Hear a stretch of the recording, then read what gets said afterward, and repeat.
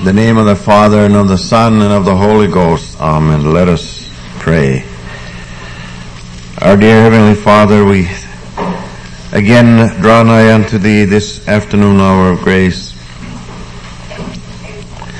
On this most memorable day that we remember our Savior and Redeemer, Jesus Christ, gave His life and shed His blood.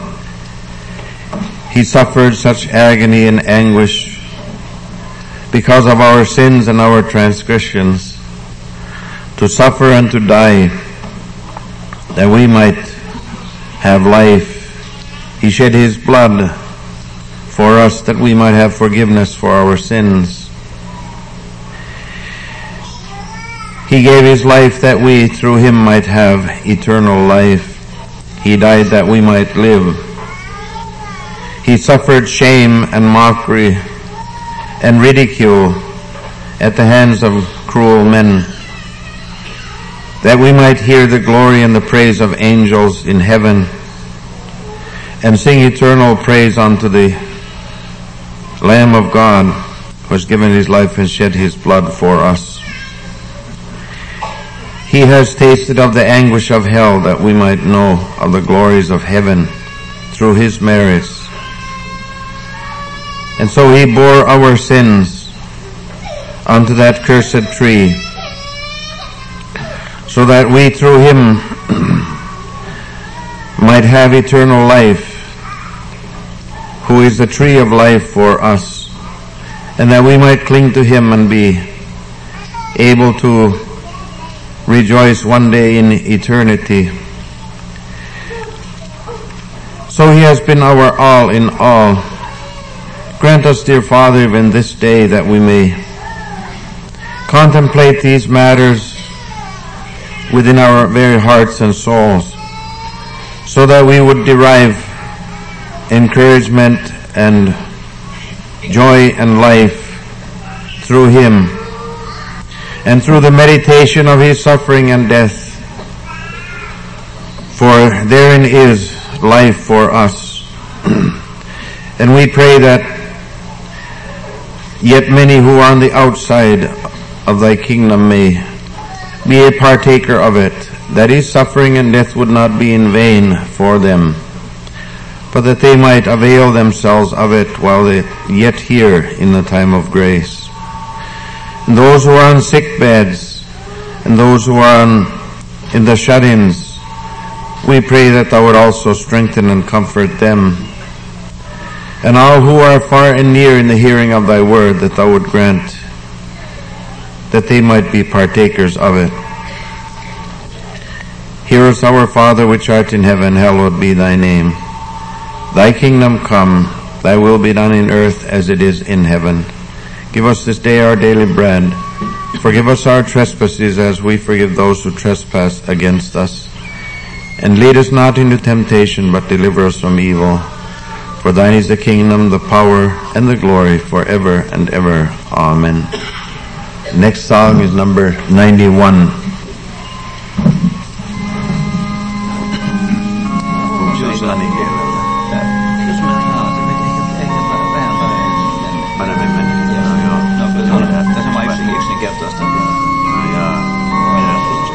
John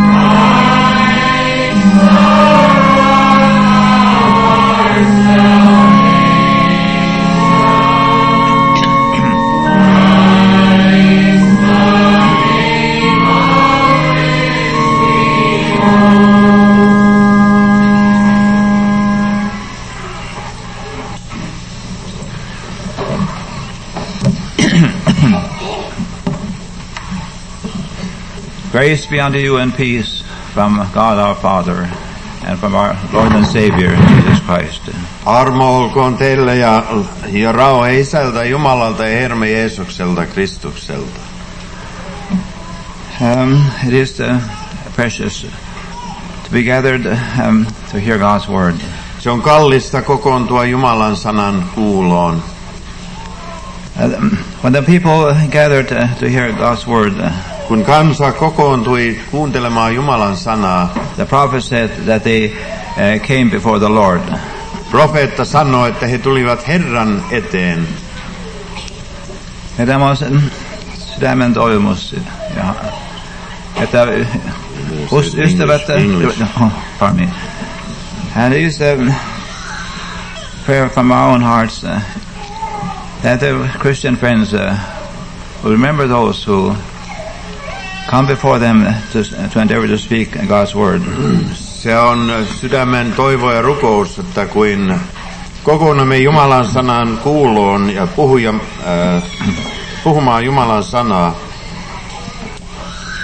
We have been hearing the word of God spoken preciously. Olemme kuulleet, kun kallista on puhuttu Jumalan sanaa. It is a joy to hear greetings from the dear brothers who come to serve us from afar. On iloista kuulla terveisiä veljein kautta kaukaa. And other Christian friends whom we meet. Ja kristityiltä ystäviltä, joita me olemme tavanneet. And we are request that we are asked to remember one another. Meitä on pyydetty muistamaan toinen toistamme. Before the throne of grace. Armon istuimen edessä. And surely we want to remember those who are not yet in faith. Ja tahdomme erikoisesti muistaa niitä, jotka ei vielä uskossa ole. It's a joy that service of this magnitude have been arranged and hosted for several days. On iloista, että näin suuret seurat ovat valmistettu ja järjestetty moneksi päiväksi. We have had the joy to receive greetings, but most precious. It's most precious that we would receive greetings from heaven, from the heart of the Heavenly Father. Se on hyvin kallista, että saamme taivaallisen Isän sydämeltä terveiset. Apostle Paul said, apostoli Paavali on sanonut, that as we grow in faith, kun me uskossa kasvamme, God and His children become nearer and dearer to us. Jumala ja hänen lapsensa tulevat rakkaammaksi meille. If you'll hear a portion of God's word recorded by Evangelist John from the 12th chapter of his gospel, beginning from the 12th verse, continuing through the 24th inclusive. Kuulemme lukien Jumalan sanaa Johanneksen evankeliumin 12 luvusta alkaen 12 jae ja niin 24. On the next day, much people that were come to the feast, when they heard that Jesus was coming to Jerusalem, took branches of palm trees and went forth to meet him and cried, Hosanna, blessed is the King of Israel that cometh in the name of the Lord. And Jesus, when he had found a young ass, sat thereon, as it is written, Fear not, O Zion, O daughter of Zion, behold, thy king cometh, sitting on an ass's colt. These things understood not his disciples at the first, but when Jesus was glorified, then remembered they that these things were written of him, and that they had done these things unto him. The people therefore that was with him, when he called Lazarus out of his grave and raised him from the dead, bear record. For this cause the people also met him, for that they heard that he had done this miracle. The Pharisees therefore said among themselves, Perceive ye how he prevailed nothing, Behold, the world is gone after him. And there were certain Greeks among them that came up to worship at the feast. The same came therefore to Philip, which was of Bethsaida of Galilee, and desired him, saying, Sir, we will see Jesus. Philip cometh and telleth Andrew, and again Andrew and Philip tell Jesus. And Jesus answered them, saying, The hour is come, that the Son of Man should be glorified. Verily, verily, I say unto you, except the corn of wheat fall into the ground and die, it abideth alone. But if it die, it bringeth forth much fruit. Luemme Jeesuksen nimeen. Toisena päivänä, kuin paljon kansaa, joka juhlalle tullut oli, kuuli Jeesuksen tulleen Jerusalemiin. Ottivat he palmuoksia, menivät häntä vastaan ja huusivat, Hosiannaa, siunattu on se, joka tulee Herran nimeen, Israelin kuningas. Mutta Jeesus sai yhden aasin ja istui sen päälle, niin kuin kirjoitettu on. Älä pelkää, Sionin tytär, katso, sinun kuningas tulee ja istuu aasin varsan päällä. Mutta ei hänen opetuslapsensa näitä ensisesti ymmärtäneet, vaan sitten kun Jeesus oli kirkastettu, silloin he muistivat, että nämä olivat hänestä kirjoitetut ja että he näitä hänelle tehneet olivat. Mutta se kansa todisti, joka hänen kansansa oli, että hän Latsaruksen haudasta kutsui ja kuolleista herätti. Sen tähden myös kansa meni häntä vastaan, että he kuulivat hänen ja sen ihmeen tehneeksi. Niin farisealaiset sanoivat keskenänsä, te näette, että te mitään aikoihin saa, katso koko maa juoksee hänen perässänsä. Mutta muutamat kreikalaiset olivat niistä, jotka menivät ylös juhlana rukoilemaan. Niin he menivät Filippuksen tykö, joka oli Galilean Betsaidasta, ja rukoilivat häntä sanoen, Herra, me tahtoimme nähdä Jeesusta. Filippus meni ja sanoi sen Andreakselle, ja Andreas taas, ja Filippus sanoivat sen Jeesukselle. Mutta Jeesus vastasi heitä ja sanoi, aika on tullut, että ihmisen poika pitää kirkastettamaan. Totisesti sanon minä teille, ellei maahan pudonnut nisujyvä kuole, niin se jää yksinänsä, mutta jos se kuolee, niin se tuo paljon hedelmää. Aamen. We have been living for some time in the Lenten season. Me olemme paaston aikaa eläneet jo jonkun verran aikaa. For ages long, it meant for the people a time of bodily fasting. Kautta aikojen se on merkinnyt ihmiskansalle paastomisen aikaa. Luther, in his time, acknowledged that body fasting was a commendable outward practice. Lutherus on aikoinaan sanonut, että ulkonainen paasto on itsenänsä hyvä. But he was concerned that it would not become taught as a doctrine in Christian faith. Mutta hän oli huolissaan siitä, ettei sitä opiksi niin opetettu kristillisyydessä. And Luther lamented with enlightened understanding. Ja hän valitti sitä niin hyvällä ymmärryksellä. That people had been for a long time been taught erroneously. Sillä kansa oli jo pitkän aikaan opetettu väärin. That they could even atone for their sins and obtain grace by fasting. Että he voivat maksaa heidän omat syntinsä ja sovittaa ne niin paastoamisen kautta. We have no need to fast. Ei meillä ole vaatimus paastoamiseen. We have enough daily bread and to spare. Meillä on kyllästi jokapäiväistä leipää. And the Word of God does not require us to fast bodily. Eikä Jumalan sana vaadi meidät ruumiillisesti paastomiseen. However, we know that there are times when a bodily fast becomes unavoidable to some people. Kuitenkin me tiedämme, on aikoja, jolloin ruumiillinen paastoaminen on välttämättä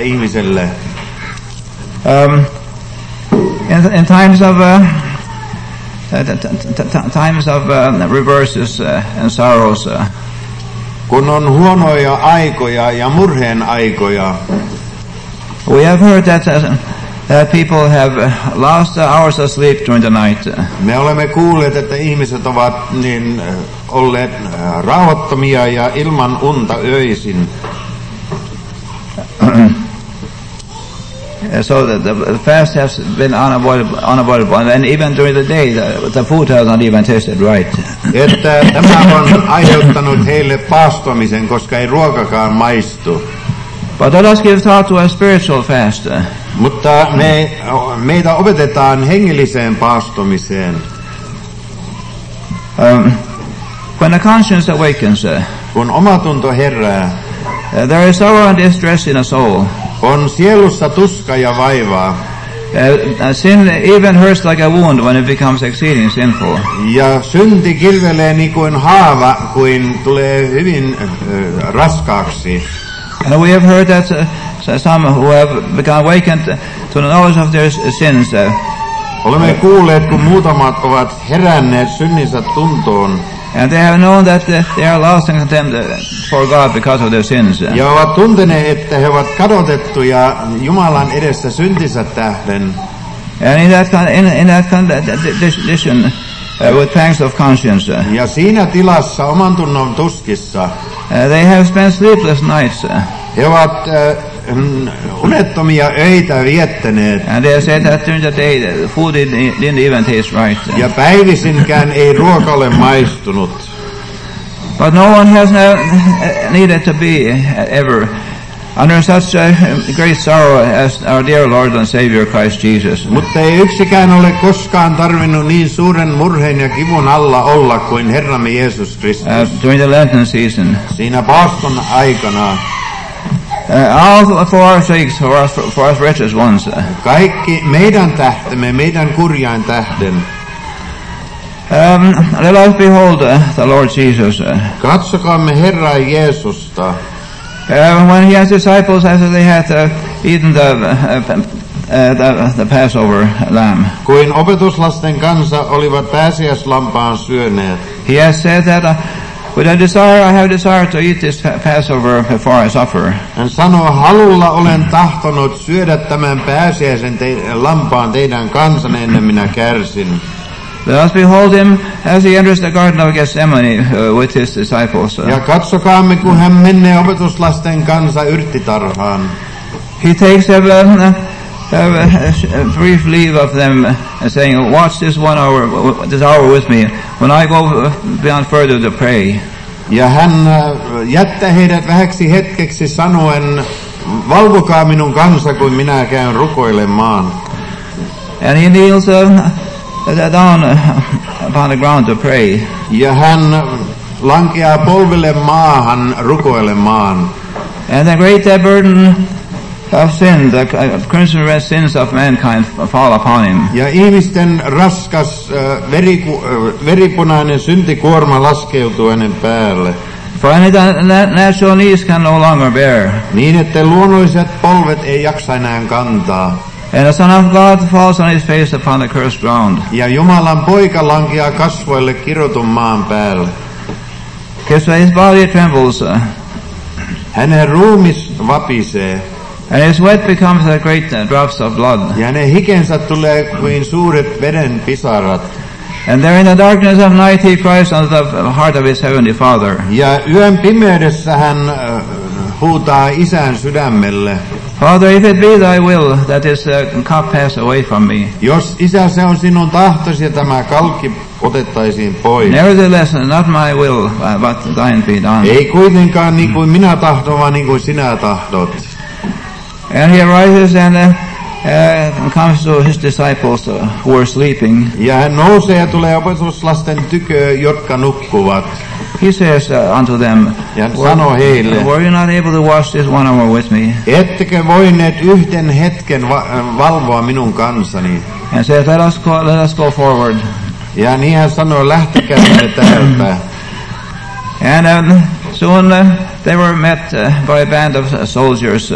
Ja sotilasjoukko oli heitä vastassa. They were coming to lay hold on Jesus with staves and cords. Jotka tulivat miekoilla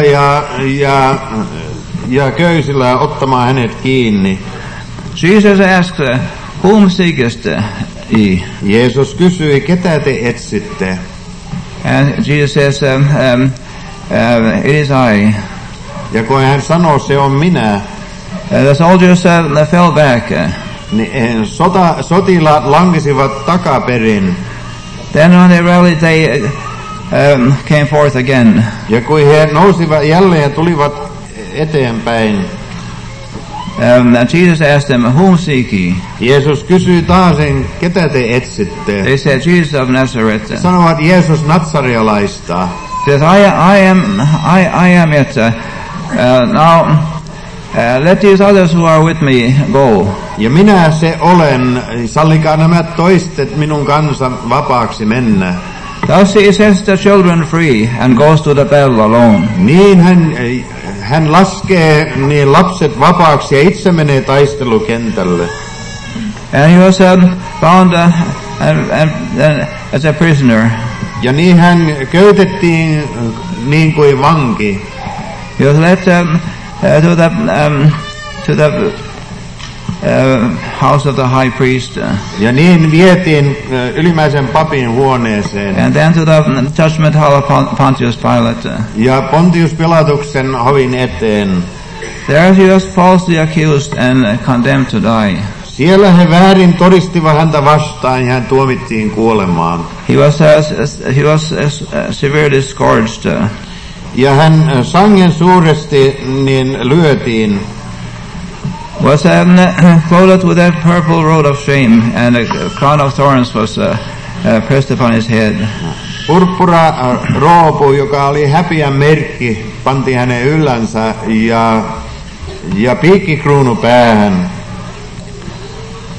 The blood had flowed all the way down from his head to his feet. Ja veri vuosi kasvoista päästä niin jalkaisa asti. Beloved, te rakkaat, if we behold his glory and beauty there, voisimme katsoa hänen kunniansa ja kauneutta siellä. Surely this world would then seem strange to us. Tosin maailma vieraantuisi meille. And then a time came that the symbol of death was laid upon his shoulders. Ja niin kuoleman merkki laskettiin hänen olallensa. Namely the heavy cross. Nimittäin raskas risti. Which he bore through the streets of Jerusalem to Mount Golgotha. Jonka hän kantoi Jerusalemin katuihin läpi Golgatan vuorelle. The women of Jerusalem were beholding him. Ja Jerusalemin vaimot katsoivat häntä. They wept when they saw. He itkivät, kun he näkivät. And why did they weep? Ja miksikä he itkivät? Did they weep because they knew that their sins were now being atoned for? Itkevätkö sen tähden, että he tiesivät syntinsä nyt tulevat sovitetuksi? We don't believe. They were moved by pity. Emme usko sitä, mutta että säälein he uskoivat. He itkivät. She is a human, overly tortured. Kun he näkivät, että ihmistä niin sangen rääkättiin. Jesus was born to be our Savior and King. Jeesus syntyi meidän kuningaaksemme ja vapahtajaksi. God had ordained Jesus to reign on the throne of David forever. Jumala oli säätänyt, että hänen pitää Daavidin istumella iankaikkisesti istumaan. While Jesus was on earth teaching and preaching among people, kun Jeesus oli maan päällä ja opetti kansaa, there were those who received him and believed on him. Ne oli niitä, jotka vastaanottivat ja uskoivat hänen päälle. He gave them the power to become the sons of God. Niille hän antoi voima Jumalan lapsiksi tulla. They in whose hearts the faith was kindled. Ne, joiden sydämessä usko syttyi. They came to know that Jesus is the Son of God, and Lord and King of heaven and earth. He tulivat tuntemaan hänen Jumalan pojaksi ja taivaan ja maan kuninkaaksi. But this king was lowly and humble. Mutta tämä kuningas oli alhainen ja nöyrä. He says, hän sanoi, the foxes have their holes and the birds have their nests. Ketuilla on luolansa ja taivaan linnulla on pesänsä. But the Son of Man has no place where to lay his head. Mutta ihmisen pojalla ei ole paikka, johon päänsä laskee. And the time came, then evangelist Luke says. Silloin Luukas evankelista sanoo. He had written long before. Hän oli jo sen aikaa kirjoittanut. About the lowly king of Zion, who rides on the fall of an ass into Jerusalem. Siitä Sionin kuningaasta, joka aasintamman ja varsan päällä ratsastaa Jerusalemiin. That beast was not his own. The disciples had borrowed it for him. Se ei ollut hänen omansa, mutta opetuslapset olivat lainanneet sen hänelle. No one had yet sat on that beast before. Ei ollut yksikään vielä sen päällä istunut.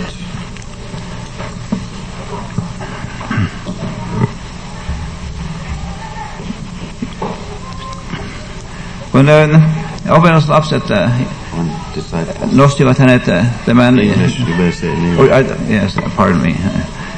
As the disciples lifted Jesus to sit on his beast. Kuin opetuslapset istuttivat Jeesuksen sen aasin päälle. They unknowingly were now preparing royal entry for Jesus into Jerusalem. He tietämättä olivat valmistamassa Jeesuksen kuningaallista astumista Jerusalemiin. And multitudes were going before and after him. Ja kansan paljous meni hänen edessänsä ja jälkeen. They threw branches of trees and their garments on the way. Ja palmun oksia ja vaatteitansa he levittivät tielle. And they cried, saying, ja he huusivat ja sanoivat, Blessed is he who cometh in the name of the Lord. Autuas on se, joka tulee Herran nimeen. Hosanna in the highest. Hosiannaa korkeudessa. The Pharisees were deeply offended to hear that. Fariseukset olivat loukkaantuneet, kun he saivat tämän kuulla. And when the disciples were praising him joyfully with loud voices, kun opetuslapset näin korkealla äänellä ylistivät ja kiittivät häntä, the Pharisees rebuked Jesus and said unto him, nuo farisealaiset nuhtelivat Jeesusta ja sanoivat, rebuke your disciples. Nuhtele noita opetuslapsia. But Jesus answered, saying unto them, mutta Jeesus vastaten sanoi heille, that if these would hold their peace, then the stones will cry out. Jos nämä vaiti ovat, niin kivet pitää huutamaan. It was a custom in Israel. Se oli tapana Israelissa. When a new king was crowned, kuin uutta kuningasta kruunattiin. The men at the coronation feast dropped their garments and stood on them. Kruunajaisjuhlassa niin ihmiset heittivät vaatteensa hänen päällensä ja hän istui niiden päällä. He seisoi niiden päällä. And then they blew their trumpets and cried out to the people, saying, "Who now is our new king?" Ja torveen soittivat ja huusivat kansalle, kuka heidän uusi kuningas on. God has highly exalted his own son. Jumala on korkeasti niin ylistänyt hänen oman poikansa. By his glorious resurrection from the dead. Hänen kunniallisella ylösnousemisella kuolemasta. The blood of Jesus cleanses the conscience from dead works to serve the living God. Jeesuksen veri puhdistaa oman tunnon kuolleista töistä palvelemaan elävää Jumalaa. And also become cleansed will know their Savior and King. Ne, jotka puhdistautuvat, tuntevat heidän vapahtajansa kuninkaansa. And they become themselves kings and priests of God. He itse tulivat kuningaksi ja papiksi Jumalalle. To proclaim forgiveness of sins to all those who with a penitent heart cry for grace, for mercy and forgiveness. Todistamassa synteen anteeksi antamusta kaikille niille, jotka armon perään kysyvät. And Jesus is highly exalted in the New Jerusalem. Jeesus on hyvin ylistetty uudessa Jerusalemissa, which is the kingdom of God. Joka on Jumalan valtakunta.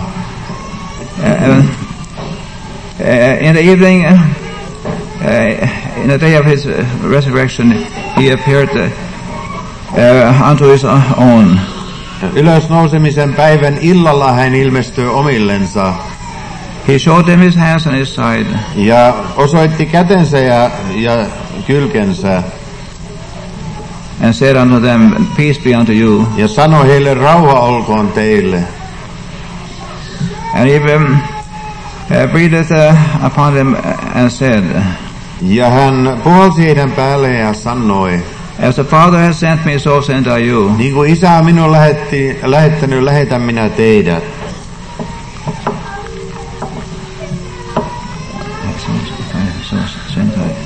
And whosoever sins he remits, for them they are remitted, and whosoever sins he retained, for them they are retained. Joiden synnitte päästätte, niille ne ovat päästetyt. Joiden synnitte pidätte, niille ne ovat pidätetyt. God speaks to the people through the mouths of his children. Jumala vielä puhuu ihmisille hänen lastensa suun kautta.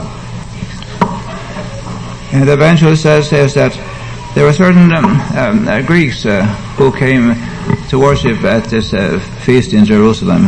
Sanoi evankelista, että muutama kreikkiläisistä olivat tulleet Jerusalemiin juhlan aikana rukoilemaan. And they came to the disciples Jesus, Philip, saying that they would want to see Jesus. Ja tulivat Filippuksen luo ja sanoivat, että he tahtovat nähdä Jeesuksen. But Jesus declined their request. Mutta ei Jeesus ollut antanut heidän lupaa. He had said, hän oli sanonut, the Greeks seek after wisdom, että kreikkiläiset etsivät viisautta. And the Jews seek after the Greeks seek after sign, and Jews seek after wisdom. Yeah. Juutalaiset etsivät merkkiä ja kreikkiläiset viisautta.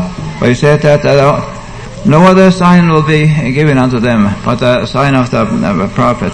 Mutta ei muuta merkkiä heille anneta kuin profeetan merkki. And evangelist Matthew relates ja Matteuksen evankelimissa sanotaan about a Canadian woman who came and followed crying and praying unto Jesus. Se kanaanealainen vaimo, joka tuli Jeesuksen perään ja rukoili häntä. She cried saying, Lord help me. Hän rukoili häntä ja sanoi, Herra auta minua. For my daughter is grievously vexed by the devil. Sillä minun tyttäreni niin riivataan perkeleeltä. But Jesus didn't say a word for her. Mutta ei Jeesus vastannut häntä sanallakaan. But the woman continued to cry and even worship Jesus, saying, Lord help me. Mutta vaimo jatkaten pyysi häntä ja sanoi, Herra auta minua. And the disciples were troubled and were deciding how they could get rid of this woman, for she bothers them. Ja opetuslapset tulivat vaivatuksi siitä, kuinka he päästäisivät tämän vaimon pois, koska hän huusi heidän perään. But this Canadian woman continued to cry and and prayed for help because her daughter was previously vexed by the devil. Mutta Kaanaania vaimo jatkaten rukoili Jeesusta, koska hänen tyttärensä vaivattiin perkeleeltä. But then Jesus said unto her, it is not fit to take the children's bread and cast it to the dogs. Jeesus vastaten sanoi hänelle, ei ole sovelias ottaa lasten leipää ja antaa koirille. But then the nice woman, yes, she prayed humbly and said that even the dogs eat the crumbs that fall from the master's table. Mutta hän sanoi nöyrästi, että niin herra, mutta koirat syövät muruista, jotka lasten pöydältä putoavat. Then Jesus turned to this Canaanite woman and said unto her, Jeesus käänsi kasvonsa vaimoa kohti ja sanoi, and said, O woman, how great is thy faith. Oi vaimo, suuri on sinun uskosi. Be it unto you as you believe. Tapahtukoon sinulle niin kuin sinä uskot. And it is written that from that very hour, the daughter of the Canaanite woman began to rest peacefully, lying and rest peacefully, because the evil spirit, she had been relieved of the evil spirit. Mutta se on kirjoitettu samasta hetkestä, että vaimon tytär rauhoittui ja oli vapaaksi päässyt siitä vaivaavasta hengestä. These Greeks and the Canaanite woman were people of a heathen nation. Tämä kanaanialainen vaimo ja nämä kreikkalaiset ovat pakana kansaa. So Jesus, when he met them, and they beseeched him for help. Mutta Jeesus vastasi heille ja he pyysivät häneltä apua. Jesus said that I'm sent only for the lost sheep of the house of Israel. Mutta Jeesus sanoi, minua on lähetetty Israelin huoneesta kadonnettujen lammasten tykö. The daughter of this Canaanite woman was grievously vexed by the devil. Tämä Kaanaanialainen vaimon tytär oli sangen vaivattu perkeleeltä. It is a sad question to ask. Se on murheellinen kysymys tehdä. Are there daughters today who are grievously vexed by the devil? Onko niitä tyttäriä tänä päivänä, jotka ovat vaivattu perkeleeltä? And it is sad if there are sons and young men who are vexed by the devil. Ja tosin on ikävä, jos on nuoria poikia ja tyttäriä, jotka perkeleeltä vaivataan.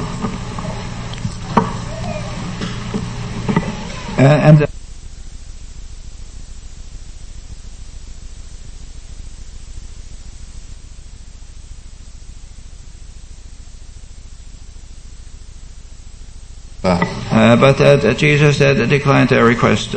Mutta Jeesus kielsi heidän pyydönsä. He said, hän sanoi, that if a corn of wheat, if a corn of wheat does not fall on the ground and die, it shall by the lawn, but if it dies, it will bear much fruit. Ellei maahan pudonnut nisujyvä kuole, niin se jää yksinänsä, mutta jos se kuolee, niin se tuo paljon hedelmää. With this parable, Jesus reveals to his disciples the purpose of his sufferings and death. Tällä vertauksella Jeesus ilmaisee opetuslapsillensa hänen kuolemansa tarkoituksen. The period of this a corn of wheat dies Tämä nisun jyvä kuolee maassa through the natural process of decay. Luonnollisen muutoksen kautta.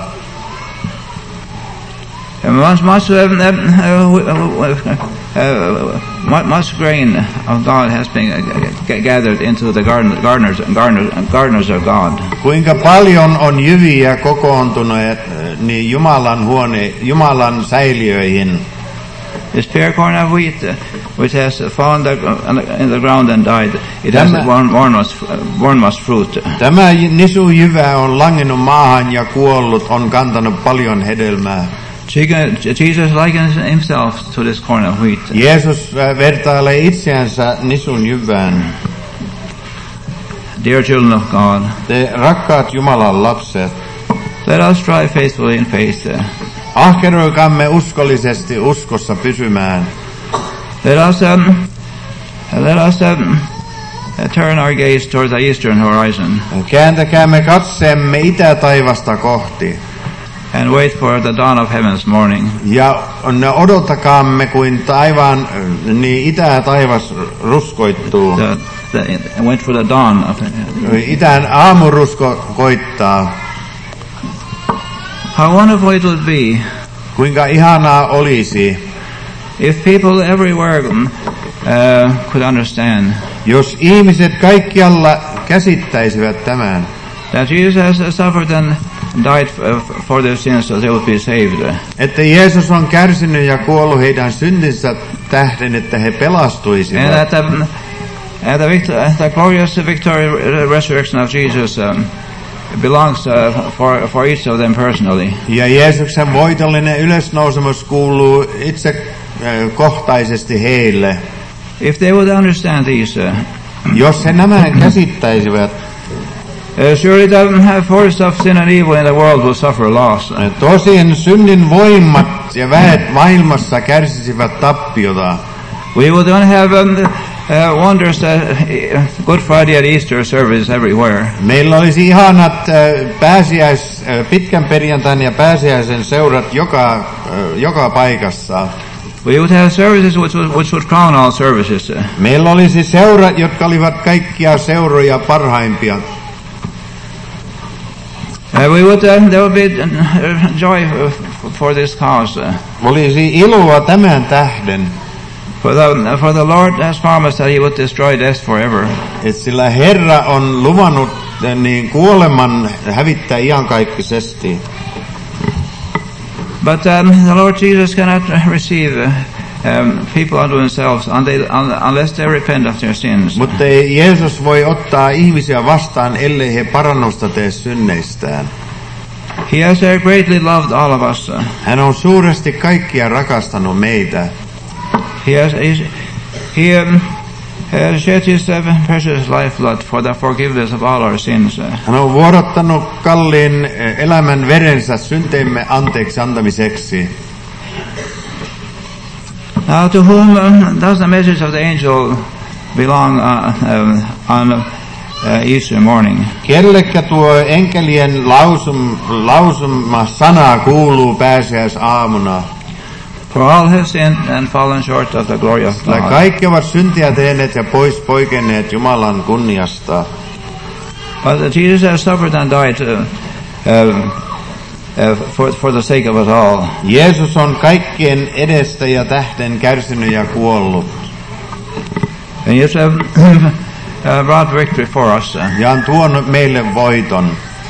He entered the deep waters of perdition and brought forth a glorious victory for us all.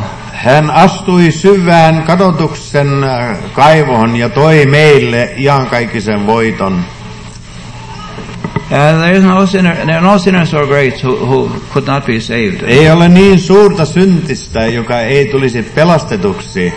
No one has fallen so deeply in sin that he could not be lifted up by the power of Jesus' blood. Ei yksikään ole niin syntiin syvään langennut, etteikö Jeesuksen veri voi nostaa ylös. If he only would let himself be helped. Joka vain tahtoisi itsensä autetuksi tulla. Is there anyone here today? Onko yksikään täällä tänä päivänä, who feels that he is not free in his conscience? Joka ei tunne vapautta omassa tunnossaan. But yet has the desire to become a child of God. Ja on kuitenkin tahto päästä Jumalan lapseksi. Dear friend, sinä rakas ystävä, I desire to say unto you, tahtoisin sanoa sinulle, by the love of God and by the grace of our Savior, Jumalan rakkaudesta ja Jeesuksen armon puolesta, come just as you are. Tule niin kuin olet. You are now called to repentance. Sinua nyt kutsutaan parannukseen. Spiritual refreshments are precious among God's children. Hengelliset virvoitukset ovat kalliit Jumalan lasten keskellä. I remember a blissful Sunday evening service over 50 years ago. Muistan erään seuratilaisuuden yli 50 vuotta a sitten, blissful service. joka oli ihana seuratilaisuus. There were two visiting preachers who had been holding service for several days. 2 vierasta puhujaa olivat monina päivinä pitäneet seuroja. At the conclusion of the service, Ja kun seurat olivat päättyneet, there was one prodigal son oli yksi tuhlaajapoika, who became a beggar of grace. joka tuli armon kerjäläisenä, He wept broken-heartedly. ja hän itki särkyneellä sydämellä. There was a joy with the younger ones and older ones. Oli iloa nuorten sekä vanhojen keskellä. Many tears of joy were flowing. Monet ilon kyyneleet vuosivat. And the church was full of people. Kirkko oli täynnä kansaa. And the Christians even stood in line to have the opportunity to bless this prodigal son who became a beggar of grace. Kristityt seisovat rivissään, että vuorotellen saivat siunata tämän nuorukaisen. May the dear Heavenly Father continue to bless our services. Saakoon taivaallinen Isä vielä siunata meidän seurojamme. We are called to the wedding feast of the Lamb. Meitä on kutsuttu Karitsan häihin. In Jesus' name, amen. Jeesuksen nimeen, aamen.